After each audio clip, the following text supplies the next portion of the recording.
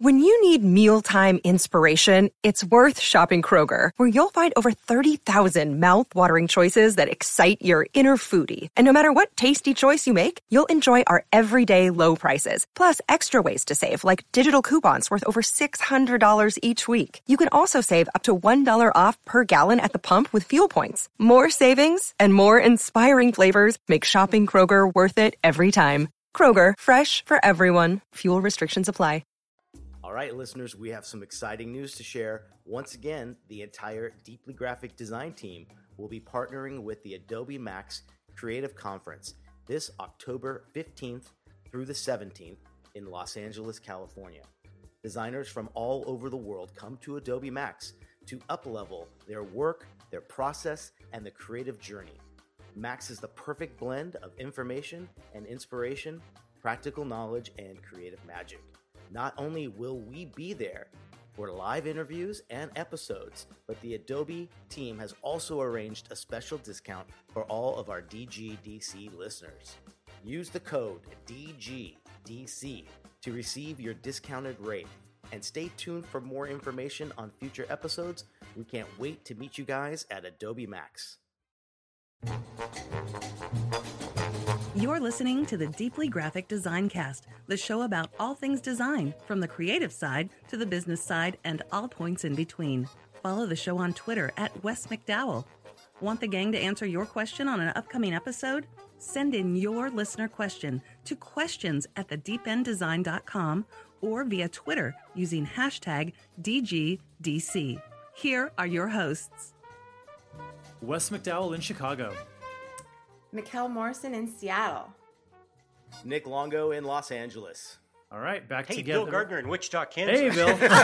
Surprise. Yeah, we got another. Bill is with us. Hello. We got another Logo Lounge trend report to get to today. I can't believe it's been a year, but I started seeing those emails that it's time. So welcome back to the show, Bill. Hey, thank you. Welcome. Yeah, It's so fun to have you. I've actually been watching.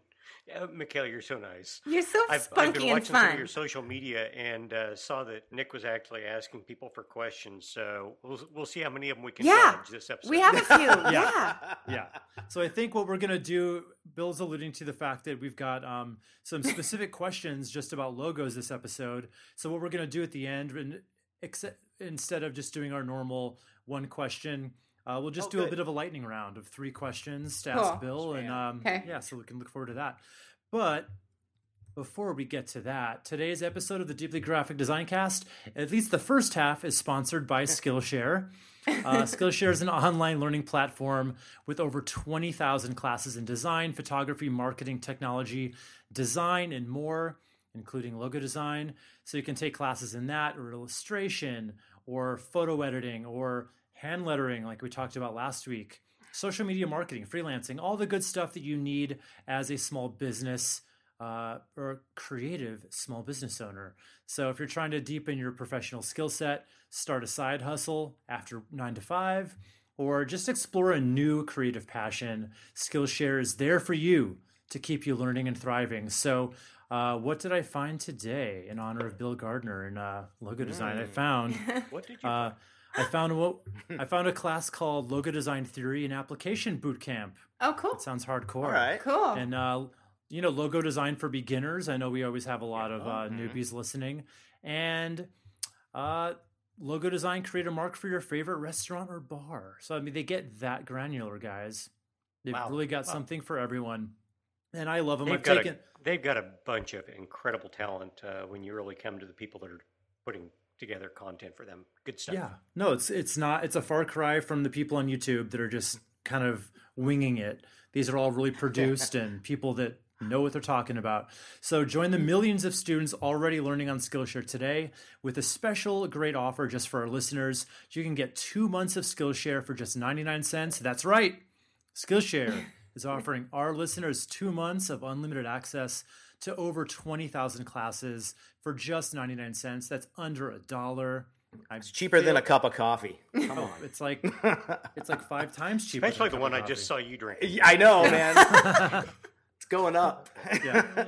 with the fancy logo on it. To sign up, go to Skillshare.com/graphic. Again, go to Skillshare.com/graphic to start your 2 months now. That's Skillshare.com/graphic. All right. Very nice. So back to the really good stuff. We got Bill today. So Bill, the three of us were looking over, the new trend report. Yeah. Been checking it out over the past few days, and I have a couple of questions before we get into the actual trends themselves. One thing you talked about in the beginning of that report that I found very interesting. You talked about kind of a pendulum swing, which we've talked about in years past. Like it goes to one extreme than the other.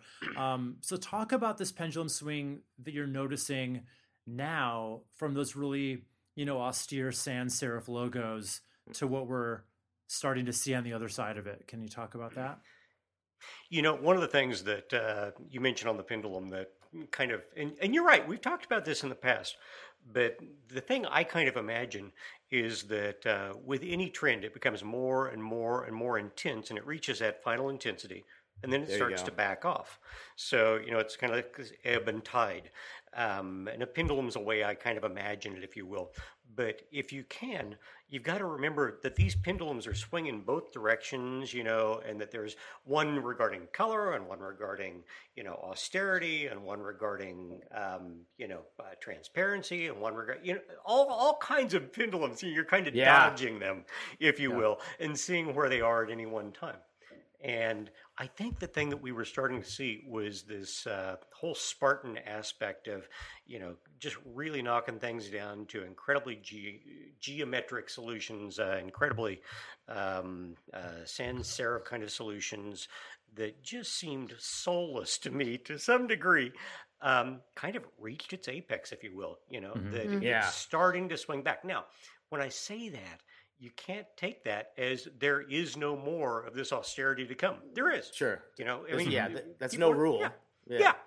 You're never black and white in design. It's always these gray areas. So what we're starting to see is just more attention to levels of detail, and one of the things you may allude to there is that, one of the things we were looking at this year is the way that serifs are coming back. And it's this whole idea of just this attention that's coming back to detail. Character. Character is a great way to put it, Nick. It's not just a matter of having type, but it's type that's got some skin on it. It's some type that's got some fat on the bone and some curve and some swag, and that has some human essence to it. Like Marilyn Monroe. Well, okay, we could go there. Yeah. It could be, but if you start to think about, how much you can strip type back, I mean, it's been stripped back as far as it goes. Yeah. You when you start going, I don't know, is it Future or Universe or Helvetica or whatever? Does it really matter? Because it's just been knocked back, and whether it's all uppercase or all lowercase or upper and lowercase, it's still just. It's tight.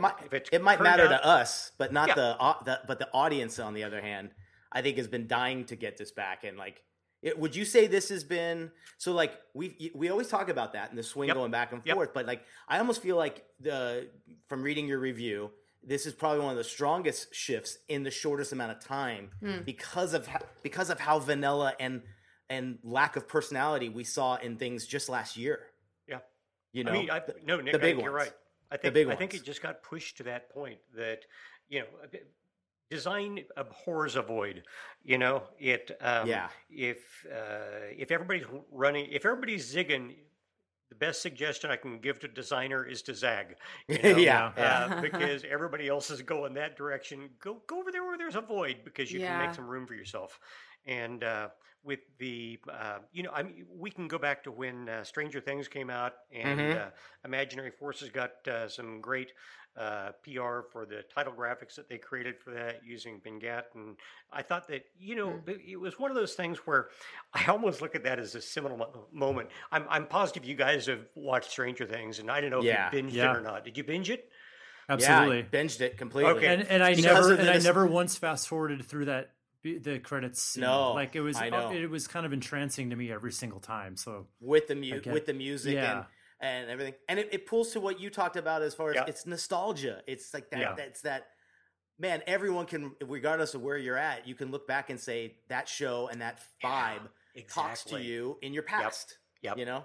You know, so Nick, you just brought up a really good point, which is that, you know, when we talk about nostalgia, and I use the word reboot quite a few times in the Trend Report, and it's that, you know, those movies that we see, or the TV shows that get rebooted, you know, we know that group of people that were there the first time around watched those shows, and that they're familiar with what's going to happen, but they always put a new twist to it. You know, the characters change a little bit. A character that was a male becomes a female, or the ending changes a little bit on the reboot. You know, so there's always that little bit of twist to it that happens. So you don't want the same thing again, but you like that familiarity. But those people that have never seen it before, to them, it's brand new. And, you know, and I kind of feel that way with a lot of the font, you know, kind of going back to serifs. Like I made the comment in the trends that I think that probably the Stranger Things, you know, graphics was one of the things that was responsible for making the largest mass exodus of designers from, you know, sans serif fonts over to their font folders looking for serif fonts and going, oh my God, look at that stuff hanging on that letter. Or those things hanging down there. They're just kind of like, what are those? This is just amazing, you know? Yeah. You almost know you have that font, but you've never used it either. That was the other thing. Exactly. Yeah.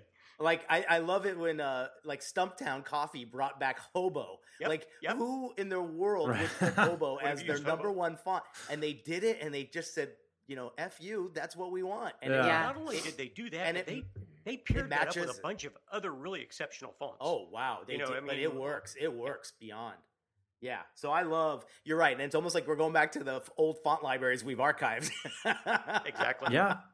Well, I'm like such a devotee of sans serif fonts. I kind of never did anything else, but I'm finding myself now kind of going to the serifs. Like it is incredible how easily you can be influenced especially in web. I would say in web and what you were, that's a great point, Wes. It's almost like when we've seen it get to that point where it's now beyond branding and beyond identity usage, but to see it back online and done well, there's so many great choices. So there's a lot of cool Google fonts, but I'm glad it's back. Yeah.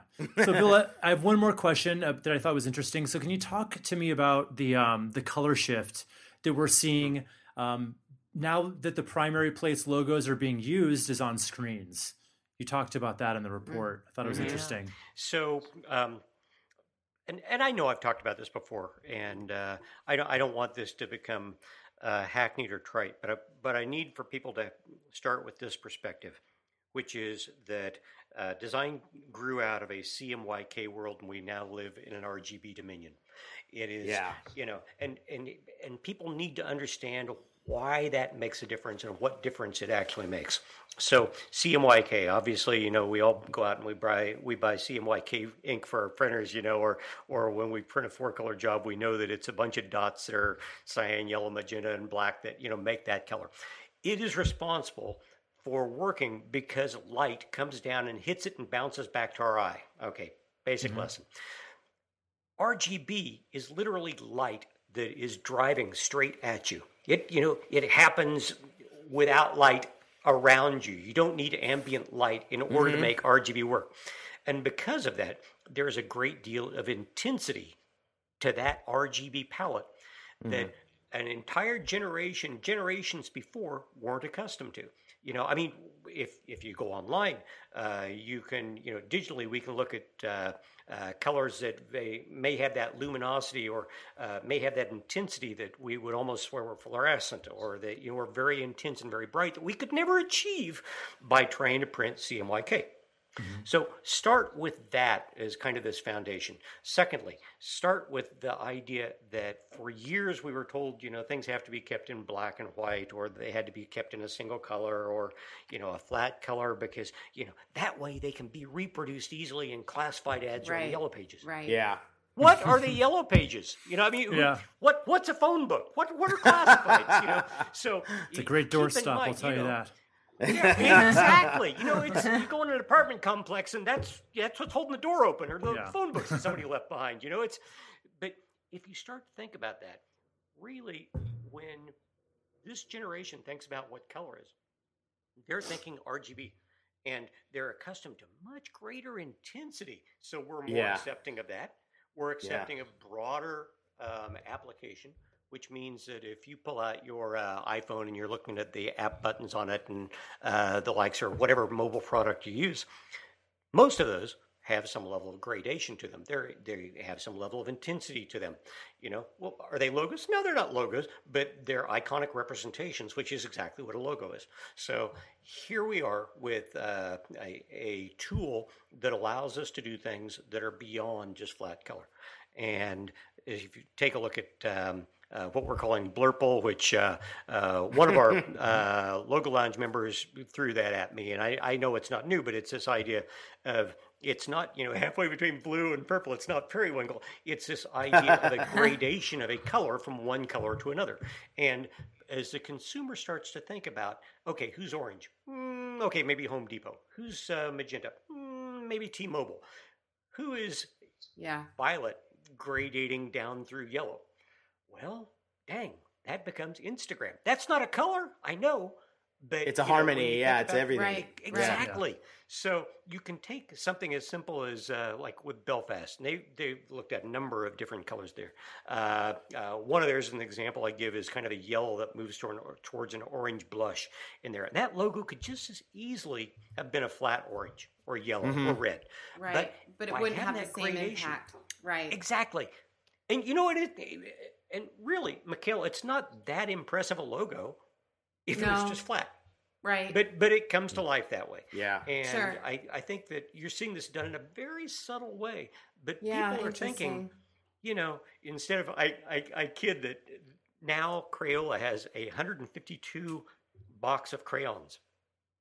Wow. I didn't have that many choices. No. I had 24 maybe. Yeah. I think the 64 pack was rich for my blood when I was exactly. 10. Yeah. Isn't that funny? I can totally remember that too. With colors like inchworm and manatee and beaver. Those aren't colors. Those are animals. These are, so the human mind only separates out so many flat colors. So here we are, we're kind of expanding our color palette by thinking about other things that you can do with color.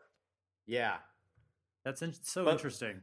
But you got to be careful too, because we don't want to mislead clients into loving something, and then when it does go to print, they see that instant dull factor hit because it was RGB so many times. And so it's a bit of us educating them. But I love what you're saying, because it's true. I think we've been more risky with color because the fact that 90% of what it's going to be used in is on a screen.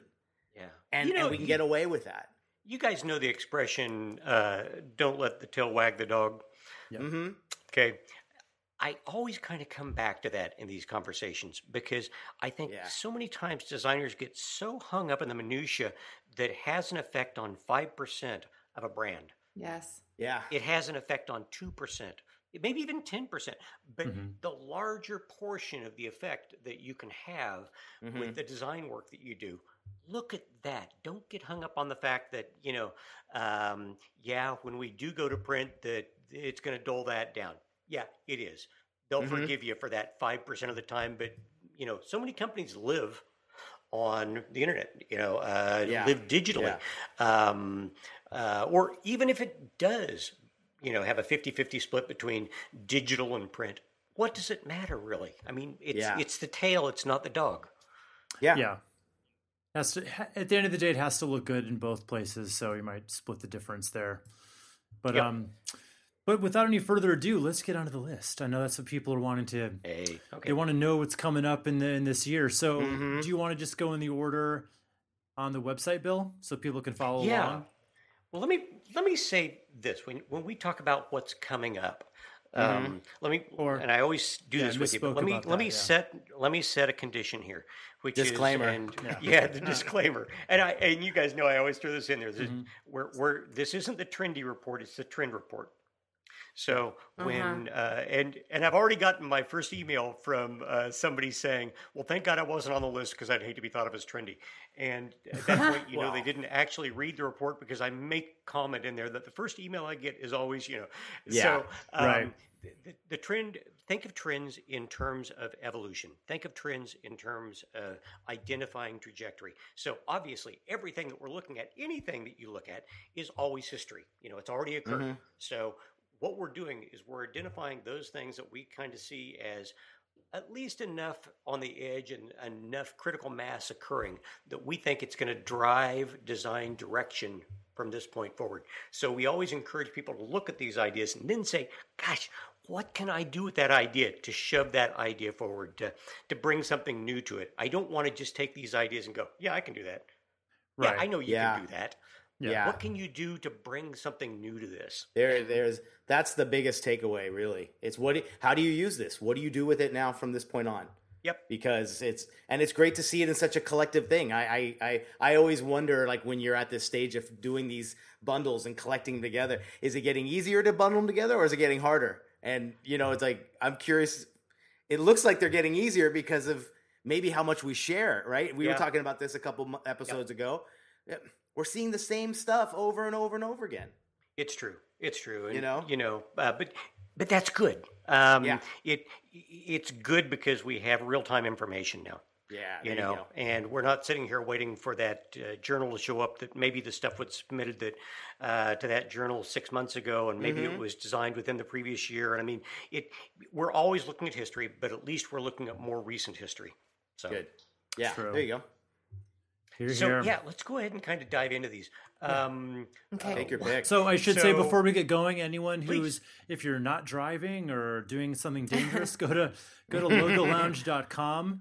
And then what is there? Just a prominent link on the page, Bill? That'll direct them to it? At least right now. Well, there's always a link at the top that says trends, and you can go there. And by the way, you can view the last 16 years. God, can you believe 16 years we've been doing this? 16 years worth of trends, which is really kind of valuable because it gives you that ability to kind of track and move these things forward and see how they've... I think we're ready just to go back to 16 years ago and just start the cycle again. Just keep using It's going to happen. It's going to happen. Wes, you may have just nailed the way I need to do this. Okay. So that's Bill's year off, by the way. 16-year cycle. It's like exactly. Matter of fact, let me tell you what the 19 trends are going to be. Exactly.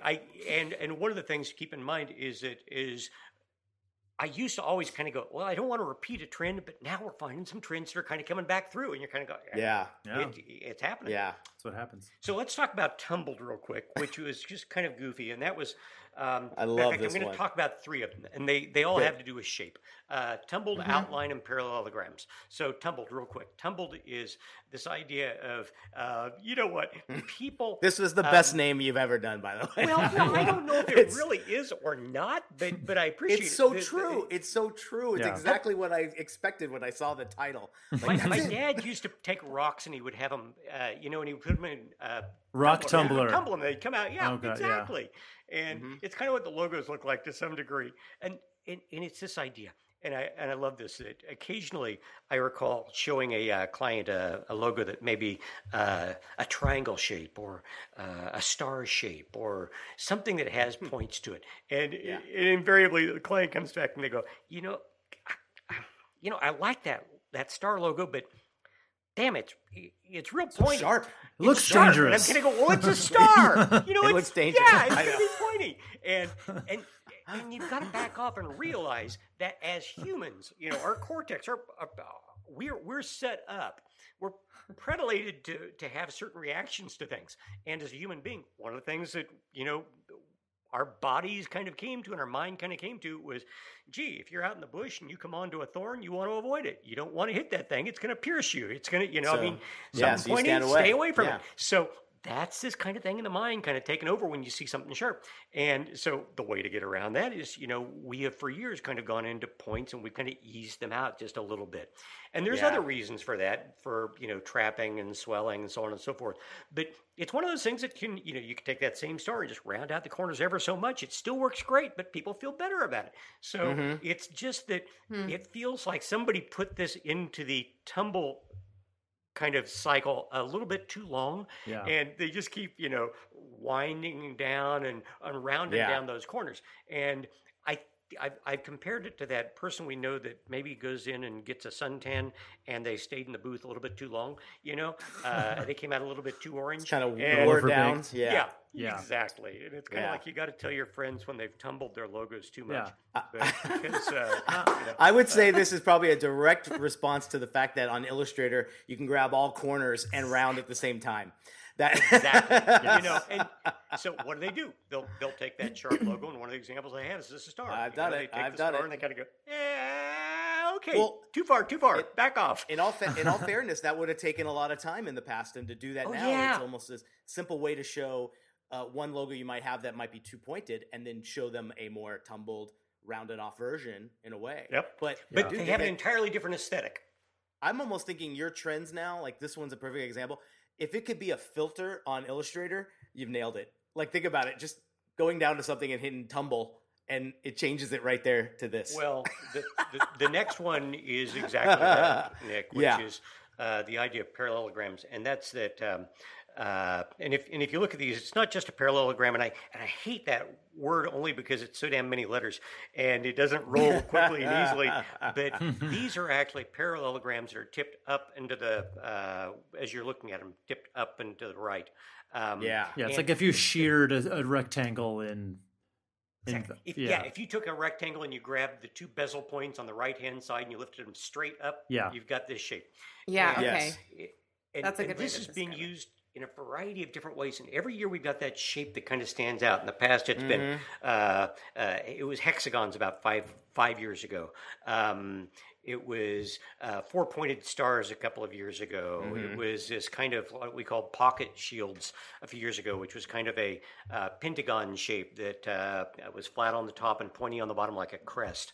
But this one is kind of, how many of you have never had a client that's come in and said, well, our company, we kind of, we're forward moving.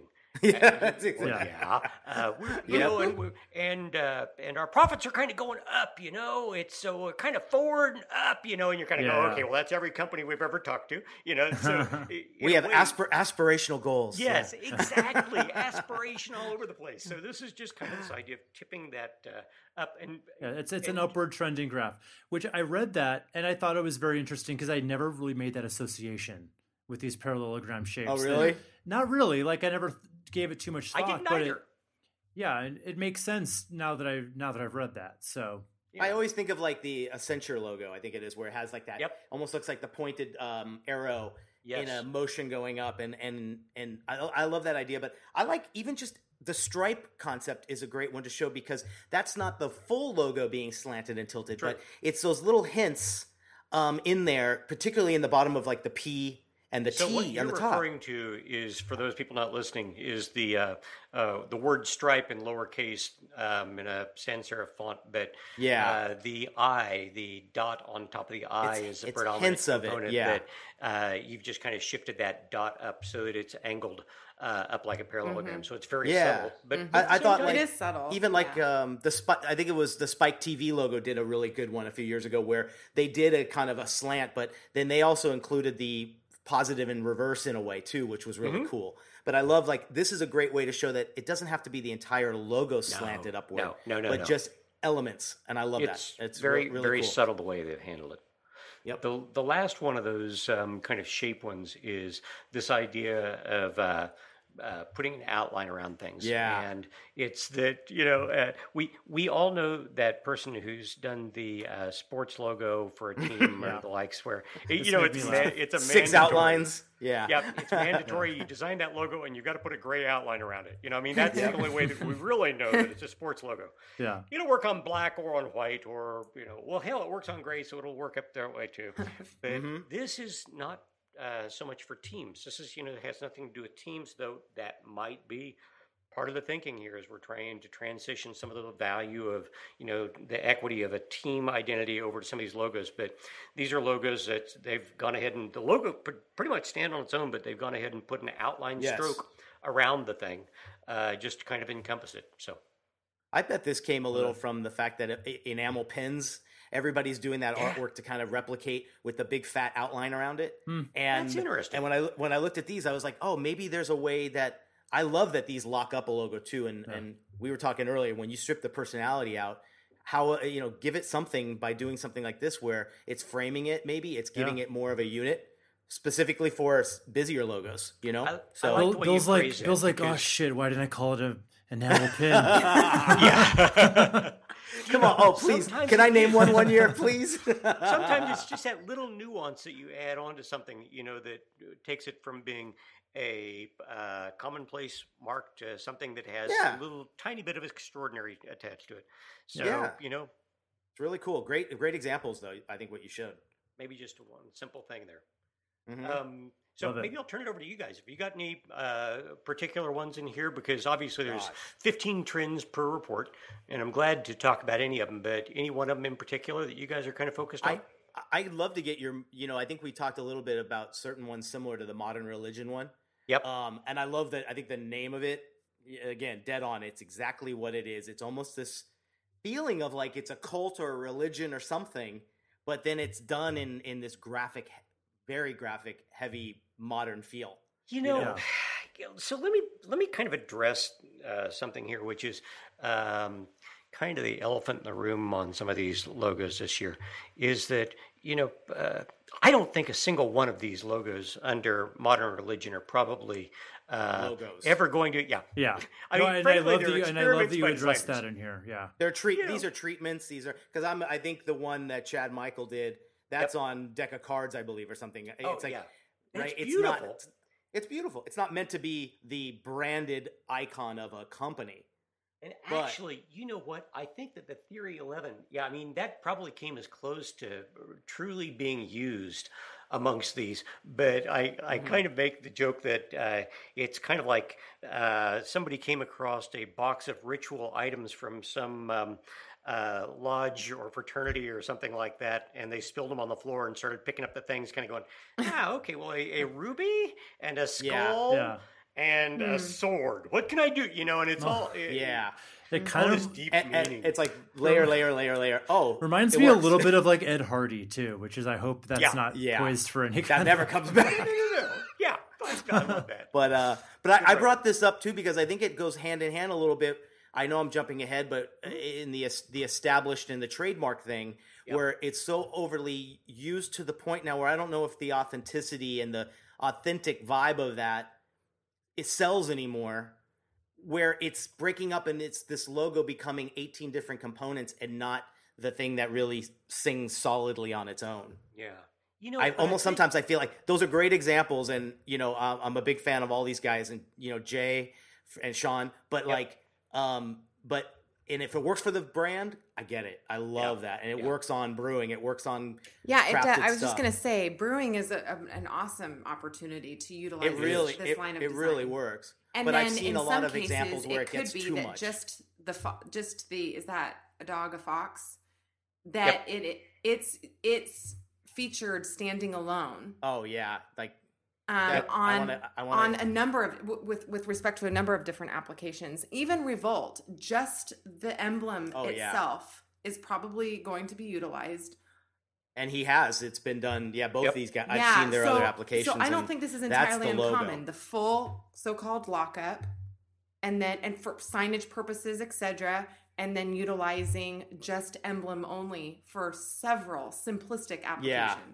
Mikhail, I think you've really captured it. I think, so for those that aren't visually looking at this right now, the logos that we're talking about are a group that I called, and I'm going to say it because why not? It's ESTTRD MRK, or I would pronounce it S Turdmark. No volume, no vowels. No, just S Turdmark. Bill, do you brainstorm these names for description purposes? Is it a roundtable team effort, or does it hit you like straight away and you just know? Yeah. Because a lot of these are spot on. I don't roundtable them because if I did, somebody would have told me not to call it. Too many cooks. Yeah. No.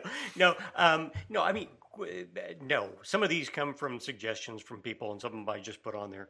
But just to kind of define this mark, one of the things that's going on here is these are generally, there is a graphic component symbol that is in the mark that has some accoutrement of type that's hanging around it. Also, a larger in the hierarchy is the name of the company. It's what we would typically call a badge. But the thing that's not happening here that Mikhail started to really identify for him, and I think did a good job of describing, is that these elements aren't locked up in a badge with some kind of a circumscribing shape that normally would hold a badge together. They're done in such a way that these elements can be juggled and reconfigured so that if it's going on to a can of beer, it's going to look one way. If it's going to go on to a coaster for that can of beer, it might look another way. Or if it's going on to the water tower full of beer over that town, so you can actually kind of change these around. And the reason that it's called S-turd mark is because designers have this way of, I'm a little bit OCD. I've got certain things that I've got to do in a certain way, and I realize okay, if you're my wife walking through a store behind me, you see me keep walking up to fabrics and running my hand across the fabric, and then I've got to go up with my other hand and rub that hand on the fabric too to see if it feels the same to both. And I know it does, but but it's just one of those goofy little side things that I've got. And I think that designers are OCD when it comes to dealing with abbreviations and putting these marks together, because they'll go, okay, we want to put trademark on here, but trade is 5 letters and mark is 4 letters. Totally. A's a little bit wider than if I do 4. If I do TRD, that's 3 letters, and MRK is 3 letters, and established, is that the number of numbers in the date, and and we get all tail wagging the doggy about, what we're going to do to match things up. So a lot of these logos have these abbreviations that we've worked into them that maybe we haven't vetted by the copywriter. So when we put TRD and it phonetically reads as turd, is it a good idea to call it a turd mark? So just saying. Eastern Standard Time. Right. I think there's just a word to the wise that especially young designers that I see attempting this look, and sometimes I think it overshadows, like what you said, Mikhail, the beautiful, animal or the beautiful lightning bolt that both these guys did. Like, and that's where I think a lot of times we shouldn't be emulating it just because of it being like going back to what you said, because it's trendy. Do it right and get it. Don't let it overshadow what's important about the logo. And you picked great examples. Without making this one comment, Nick, that you bring up, which is worry less about where you are, worry more about how you got there. Yeah. And it's, so if you know the reason that these marks came about the way they did, that's more important than just looking at them and having one of your students go, I like the way that looks, I'm just going to do something like it. But why? Know why it works. And is it the appropriate client and brand, and does it work in their atmosphere, ecosphere, whatever that? Yeah. And this one more than any of the others to me seems like unnecessary, and like it's just kind of almost an apology. Like, I feel like we need something more here, so I'm just gonna put established in 2018. Like, do you have any kind of insight as to why people feel the need to or would want to put an established in? I see the point if you've been around since 1890 or 1950, but if it's 2015, why even put it on there? Okay, well let's dive into that, and it's a real deep vein that you just struck there that I want to kind of address, and that's that so much of this year's report goes back to nostalgia, and we talked a little bit about that with type, but we're talking about a generation that is coming on that, and I guess you could say this isn't unique to this generation, that every generation is like this, but that, didn't experience a series of generations before us. So if you're looking at some of the graphics and kind of going, God, that reminds me of the 80s or the 60s or the 40s or the 20s, they obviously didn't live through them.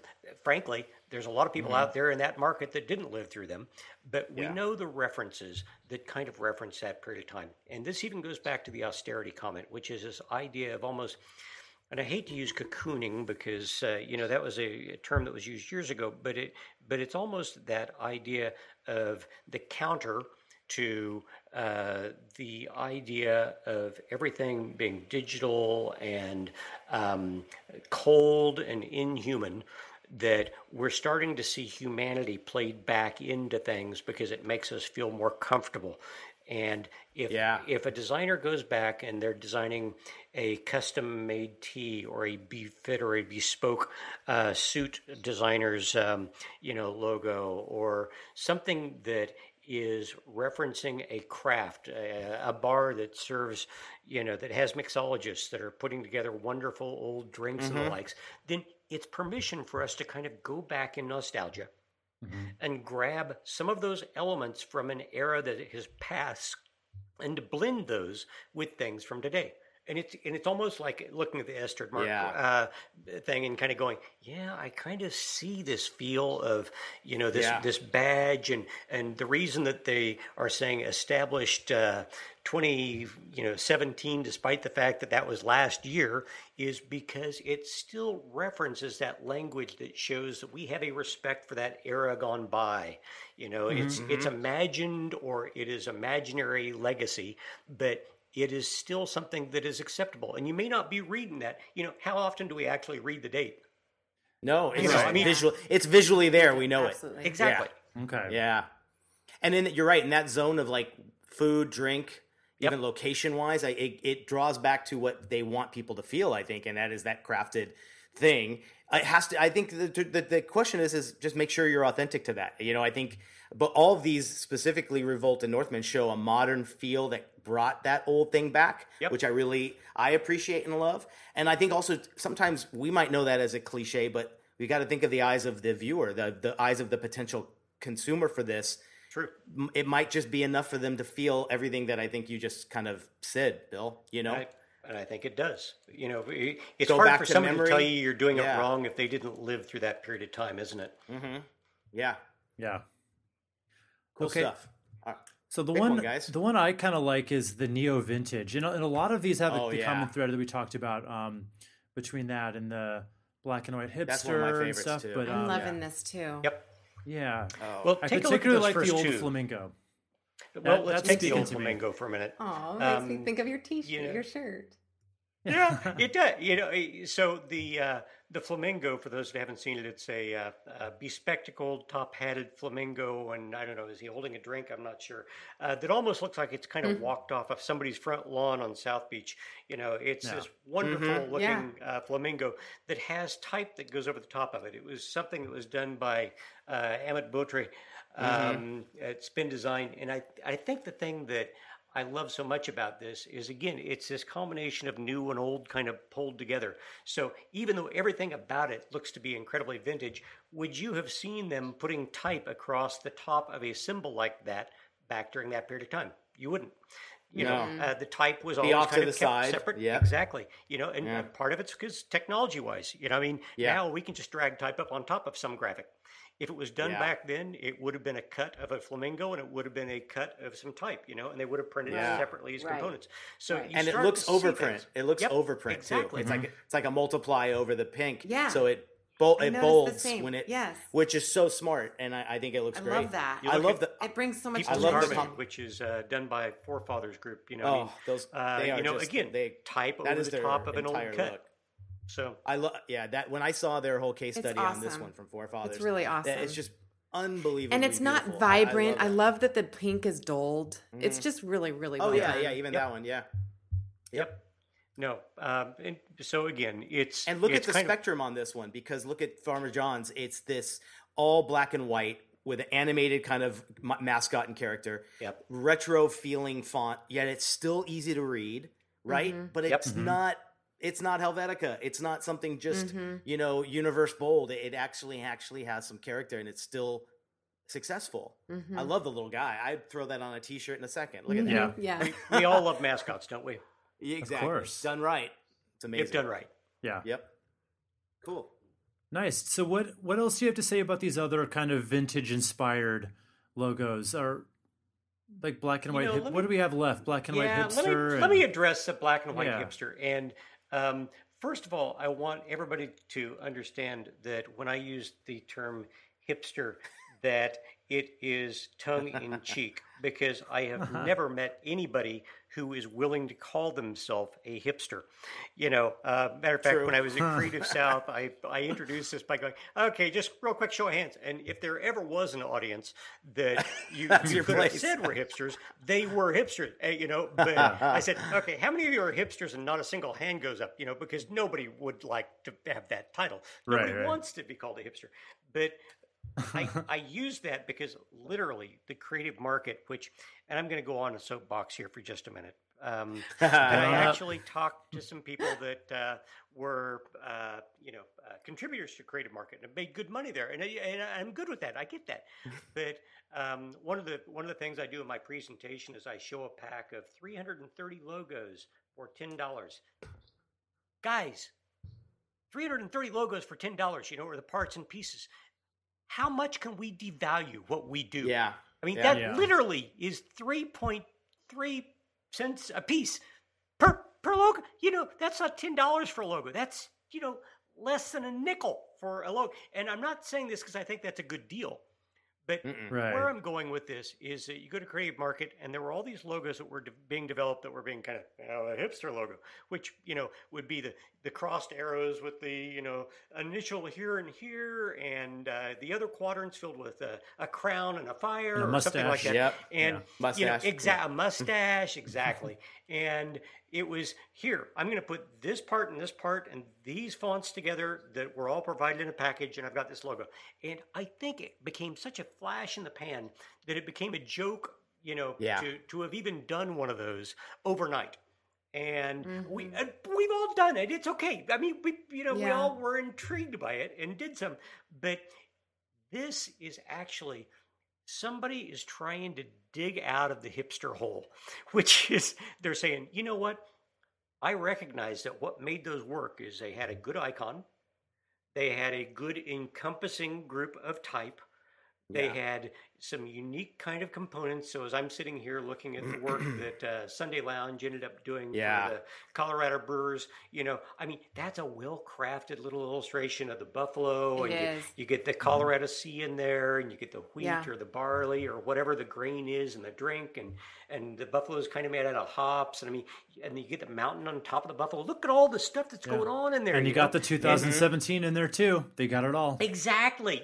So and the little badge to the left. I love that. So it all works really well, but it's an homage, if you will. We're kind of pulling out of that, whole hipster kind of badge idea. And literally, Creative Market has a package called Hipster badges, and I was going, no. See, so to your point, Bill, they've got all that. They're the only ones. They're the only ones that will call it that, and take it and proudly, I guess, in a way, because they know people. You know why? Because they know people are searching for it that way. Exactly. So you're gonna find it. Nick, but, I love that perspective because you know that when you're searching, you're kind of going, I did search it. I was hipster. Because it's like, hey, if it's out of your wheelhouse too, you want to see what's happening. But what I love about the ones you've shown, and anytime I've look at these and kind of admire them, the two things that stand out to me is best use of hierarchy and some breathing room. When they're crammed and everything is of the same weight, it blurs and you see nothing. But these are great. Specifically, I love the Sunday Lounge. I mean, that thing is just killer. That to me nails that trend perfectly. Well, Brian Steely's piece that he did in there for Geraldine's is, and I'll tell you, Brian is such a talent. I just had a chance to really meet up with him here a couple of months ago, and he was very kind about how important Logo Lounge has been in his life, and in the work that he does. So he's a very kind individual from that perspective too. Yeah, I love his work. He's really killing it. Good deal. So, trying to think, one other thing that happens in here color-wise that I mentioned is this idea of gold kind of making this resurgence. Yeah. I'm not even calling it a resurgence. It's just, why all of a sudden and this was one of those things that statistically is kind of proven out by our database that we have on Logo Lounge. And I don't know that people realize it. As I pull these together, there's a lot of intuition that goes into it.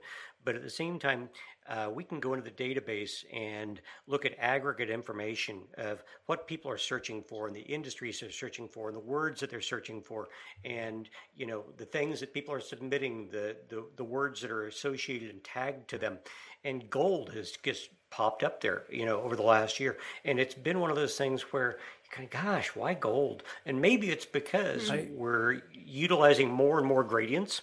And it's easier for you, instead of putting 137 gold up there, which is kind of like this brownish yellow, all of a sudden it actually stretches into something that looks like it has luminosity or it is reflecting and just.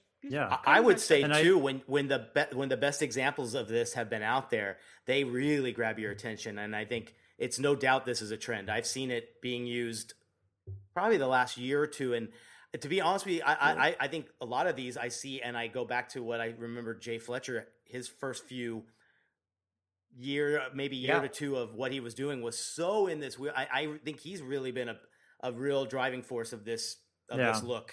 And I think I have another theory about the gold as well. What's that? So it used to. I think it started in interior design because it used to be gold was kind of a joke. It was kind of like only like Donald Trump would have a big gold apartment. But then the past few years in interior design, like so slowly silver accents have given way to gold, like brass cabinet pulls are suddenly in style. Brass lamps are in style when they used to just be considered kind of a design joke. And I think it might have filtered through here. I'm glad you brought that premium. up. It's premium. It is. But Wes, the thing that you've just brought up there is kind of a deeper insight that might help people better understand, because you're talking about the interior industry. And because my wife and daughter are both interior architects, and I'm associated with that kind of crowd. When people make an investment in anything that is long term, and that's the chair that you're sitting in, to the desk that you buy, to the fixtures, your knobs on your credenza or whatever it is. Whenever there's an investment made in that, it is a long term investment. It isn't as ephemeral as a lot of graphics are, and because of that, it means it's going to stick around. It's one of the reasons that, God forbid mauve ever came into existence, was that, there was a period of time when mauve got a little bit of attention and everybody put, mauve into their, interiors. And all of a sudden they just locked themselves into a 10-year window that they had to stick to that, before they can replace it. So that whole idea of gold is something that's going to stick around for a while, because it is being driven by a lot of the interiors industry. And also, too, we were saying earlier how we're all digital now. Not much is being done in the print world. This allows gold to work in the digital world because, like you said, the gradations reflect that shimmer and that premiumness that, like you talk about, Wes, where if that's come back and that's looked at as premium, and now we can put it in our digital art. I think if that's one of your words on your list with your client as far as prestigious and and high premium and value, then it works. It really does. And gold's always been associated with quote premium, but now for the first time in a long time, it's not considered every day. It's not considered like gaudy for the first time in a while. So I've got to go back to your opening comment that not that Trump. And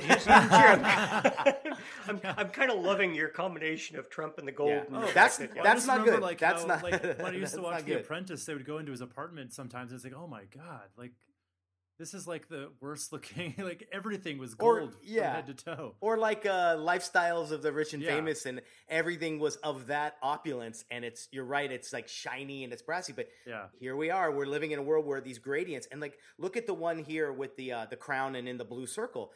What I love about this gold trend too is the secondary colors that go with them are so intriguing too. These slate blues and these burgundies. All of a sudden now, man, that is a whole other playground when it comes to palettes. That is so neat because of this trend. You know, gold is a neutral color. I mean, even though it, okay, it's a different version of yellow, but it's almost like you can put a green plant into a room despite the fact that there's no other green in the room. You can have wood which is brown in a room despite the fact that the room is entirely in cool colors. You can, so there are those things that we forgive, and gold is one of them. So true. Yeah. I think we got to spend some time on your serif redo here. That's such a big one that I think goes back to your opening statements, really, about this coming back of nostalgia and this, like, hey, guess what? Type can have character, and in just the logo. I think one of the things that I really love about this is that it's not just picking out serif font, but these are some fonts that actually have some good soul to them. They have some character, and there are some nuances to some of them. So that the work that Pentagram did for Buffy, which is I believe it is a vegan comforter line. I'm kind of going, really? But look how fat and I mean, it almost looked like you could run out and take a dive and crowd surf on that thing, without really getting hurt. So it kind of relates back to the product. Chobani, for anybody who hasn't really taken a look at what Leyland Mashmeyer and his team at Chobani, and he came out of was one of Brian Collins' original group. His work on that, beyond the letter form on Chobani, take a look at the entire complement of graphics, the illustrations that go in conjunction with it, the illustrations, the photography, the commercial work. It's just beautifully crafted and well put together, and he's a master at doing these kind of things. But look at where Chobani came from. It lived for 11 years building its foundation and critical mass with a very almost inhuman kind of robot oriented sans serif type that was a little bit too futuristic. So, I can't even think of what their old logo looked like. So that is a testament for making a logo change. I'm not much of a yogurt guy, but I'll look it up. Well, believe me, they've got I think they now have close to 20% of the market of Greek yogurt, which is a real testament to their success. I got a question for you, Bill, because this has come up a lot. Yep. And I think you'd have a great suggestion for this. I've had about 9 clients in the same zone say, we love what Chobani did. And how can they just want to ride that coattail. Right? Yeah. Because of the incredible legs and how this has been established. This is going to be a case study we're going to look at years to come. Mm-hmm. I guarantee it. What do you say to the client when they just want to grab onto something so trend-worthy? And I don't even want to call this one a trend because it's such a revolution for their brand. But what would you say to the client when they're so inspired by what they see? Yeah. So here's how I would address that, Nick, which is don't look at the parts and pieces that made Chobani. Look at what the parts and pieces accomplished. So, and then, shoot for that. So instead of saying, man, I need that font because that font's what made Chobani work. No, say, why did they use that font? Well, they use that font because Chobani is smooth and creamy and chunky, and it has this essence to it as a product. And does this speak to that particular product? And you go, okay, I'm not selling Greek yogurt. I'm selling a nozzle for a aircraft for gardening. Exactly, gardening or something. For gardening, something totally different. Okay, well, let me think about that. Is it smooth and creamy and chunky? No, it's not. But is it something that I believe that this tool can be more humanistic, that it's intuitive, that people want to respond to? And that's what you're looking for. It's the bigger picture stuff. It's kind of go, why is this working? It's working because. Right. Or, if you like that graphic kind of Matisse cut language that Leyland's team developed for Chobani, do you start to go, what I really like about that is the way that you can take these different graphic elements and you can interchange and you work with them. Does it have to be Matisse? No. Could it be something else? Yeah. Could it be, so step away from, the palette he's using and the pieces he's using and but investigate each thing and say, why does that work? Yeah. It's a good way to look at it. That's a good one. Yeah. Okay, cool. Okay, so I think we have time for one more before we get to the questions, and let's talk about the punctuation. I found this one interesting. I haven't seen a whole lot of this in past years, so what can you tell us about this one? Well, here's what I love about this, is this demonstrates more than anything else how I believe designers make a tremendous difference in the way that a company looks at a brand. Let me take Darling as an example here. Darling is a publication. It's geared towards a women's industry, but is a real credible publication. It's been out a number of years, and Darling ended up. It's serif. It's a serif font. But what they did was at the end of Darling, they put a comma.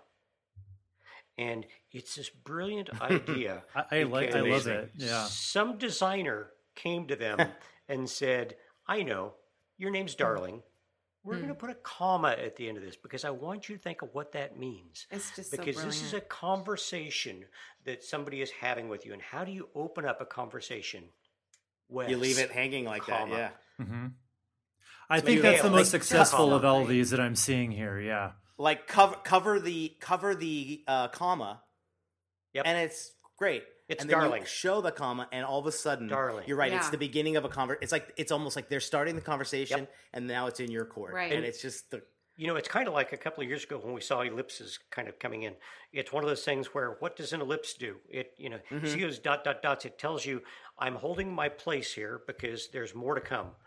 And, this, by throwing that comma in, or if you to take Oath, who's the publication parent, if you will, for Verizon, by putting that colon after Oath, what does colon mean? A colon represents there is a list of things to come. Yeah, there you go. Okay, what is Perfect. Oath? It is this list of different publications. It's the Huffington Report. It's it's all these other elements that are in their corral, if you will, of publications. So it's kind of like Oath, colon. What? Yeah. It's just the brilliance of what a designer brought to these by saying, look at the extended value we can give to your name, the additional meaning by doing no more than adding a piece of punctuation on here. And I just, it shows the designer is thinking.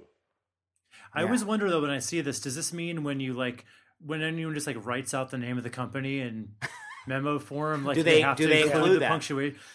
Like the movie, that's the a good movie point. 7. I don't this is a little bit of a tangent, but the movie 7 used a number 7 as the V. So whenever you see that movie title written out, they have the 7 in it. And it's just like, this may be going a little too far with this. Yeah, that's a good point. It's almost like when somebody writes a letter to Darling now, and it says Darling, comma. Wait, Darling, should that just comma, be one comma, or is that Darling, comma? Comma, Great chameleon. point. All right. Chameleon. I knew you were going to It was right there. I couldn't let it go. All right, Amazing. cool. So just so you guys know, we did skip over a few of these. So if you have time, go and check out on dig into 'em. logolounge.com. And here's the merciless pitch in here, which is for those that aren't familiar with Logo Lounge. Logo Lounge is the world's largest searchable compendium of logos that are highly contextualized. It is a paid membership. There's outside information, and you can certainly reach all of these trends without coming through the paid wall. But we've got over 250,000 logos that have been uploaded by our thousands of members in more than 100 countries around the world that are highly contextualized. So that if you're designing a logo for a magazine, you can type in magazine and it's going to pull up every logo done for magazines, or you can break it down to the very best stuff that have been judged, or if you're looking for rabbits, or by a designer, or by a region, or by geography. So it's just this incredibly useful tool. Plus, if you have a membership, you can upload as much of your own work, used and unused, to the site, and have the opportunity to have it published. Right now, book number 10 is on the market. Logo Lounge book 10, ever popular. Book 11, we're probably going to look for a call for entry coming up in the next 6 to 8 months. So start preparing for that. Great. Very good.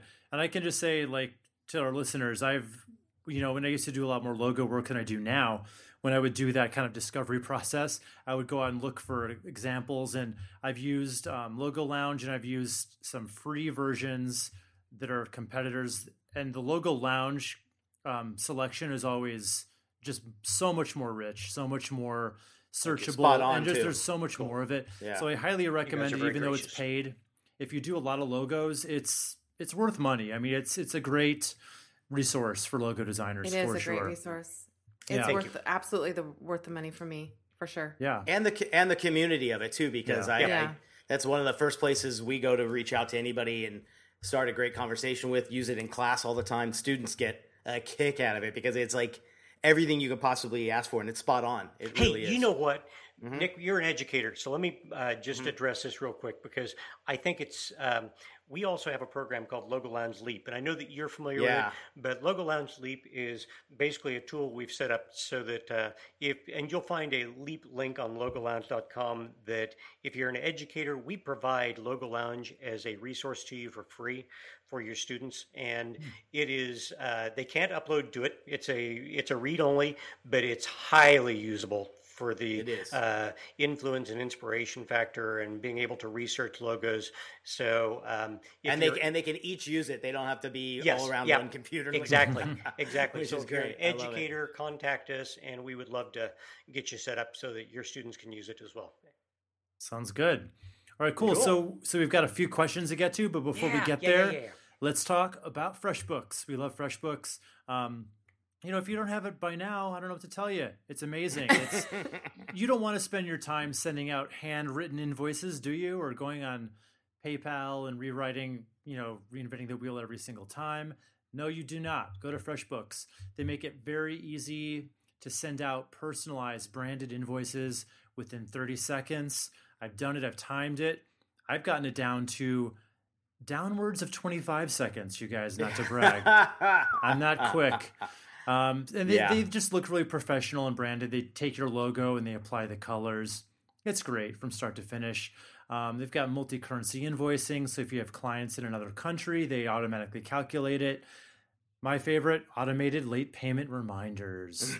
They will be the bad cop. They will reach out and say, hey, where's my money?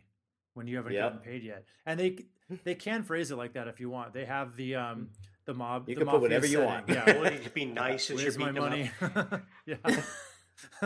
So I'm shows kidding. 2 fists with pay up on there. I'm kidding. They do not have the mafia setting. They're Canadian, which means they're delightfully nice. And they always answer anti-mob.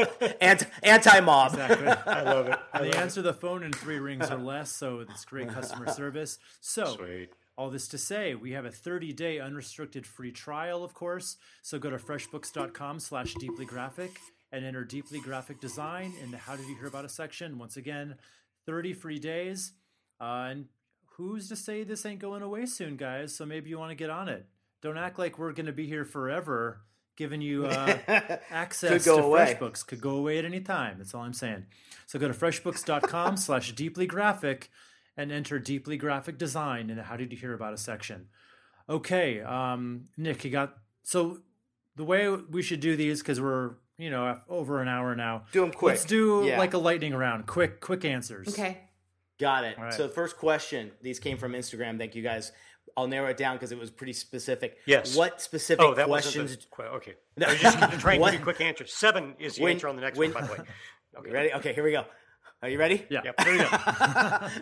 When designing a logo, what are those main few questions you ask the client to get a grasp of what they want?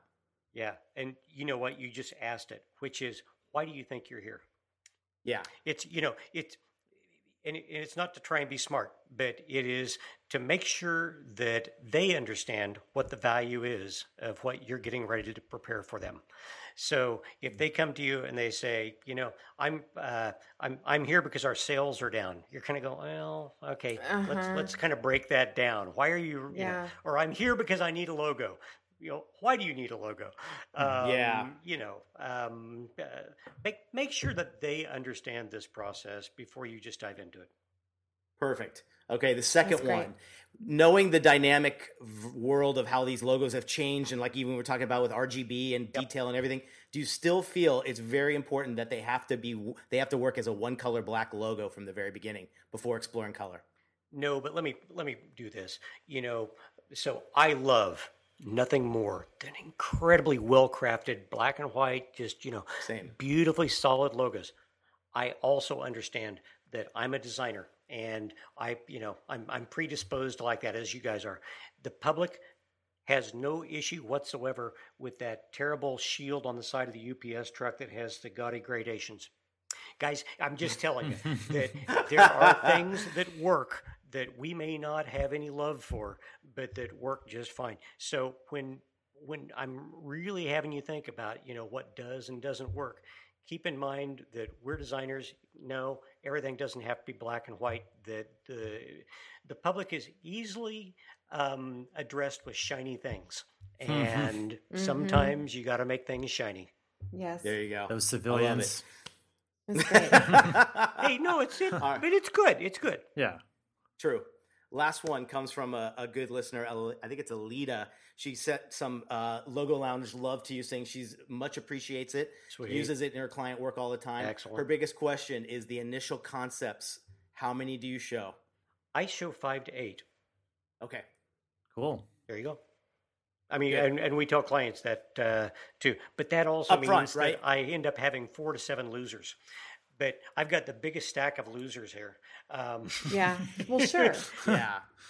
But how do you It's a feel? part like, of it's a part of the game. I battle with this. I think I've battled with this more than any other thing back and forth, because if I've done all my homework and I've figured out what they want from that questionnaire and everything we talked about, is more than 3 kind of stretching it to the point where it's filler, or can you solidly say every one of the 8 is like could be usable, distinctively different? And that's my biggest battle. So every one of our proposals says we'll produce 5 to 8, and part of that is you guys know you end up producing a lot more work than you ever show.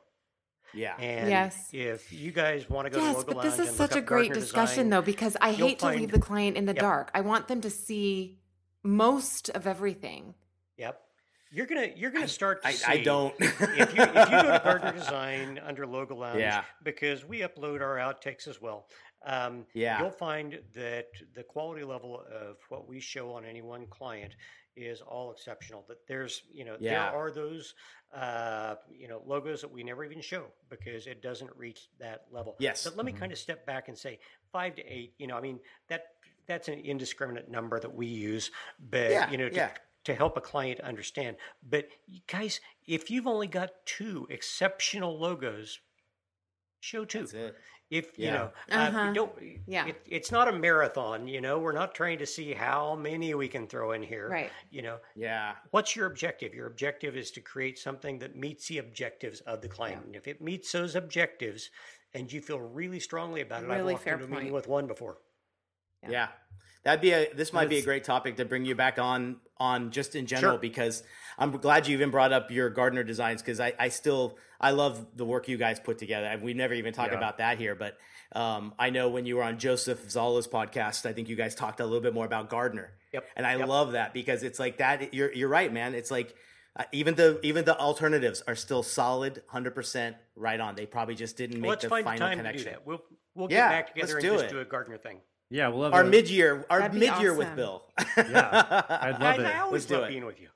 Well, we love having you. Are we the first podcast you've talked to about the trends this year, or are we behind? Do we have the scoop? You're the first one that we've done since we actually released the report. There was some kind of advanced stuff that we did on a couple of others where we started to talk about parts and pieces, but you got the full shot. Nice. We got the scoop. Love it. It's all we want. We just want the exclusive, man. Yeah. And we would love to have you on again anytime talking anything logos with you, Bill. It's always a pleasure. Even the process would be great. Yeah. Yep. I would love to. Process would be great. Yeah, process is a great thought. Thanks again for coming on to this, Bill. And I do want to remind you guys listening to keep sending in the listener questions to questions@thedeependdesign.com. And we love the audio questions. So we're dangerously low on those. I think we might be empty on the audios. So do something about it. Fake an accent. Like we can't fill in the blanks. Yeah, right. Okay, Bill. So where can people find you online? What do you want to? Anything else you'd like to plug before we go? Nope. You know what? I will mention just real quick. Obviously, LinkedIn Learning, theoldlynda.com. I'm one of their talent pool and authors, and you can actually find this entire trend report just got released yesterday, or at the end of May. So they can come in and find that on LinkedIn Learning. Okay. You can also catch us up on logolounge.com. We encourage memberships, and take a look at us at gardnerdesign.com. So, yeah, I think that's all. All right. Sounds good. Sweet. And I will, so everybody keep designing, and catch us next time on the Deeply Graphic Design Cast.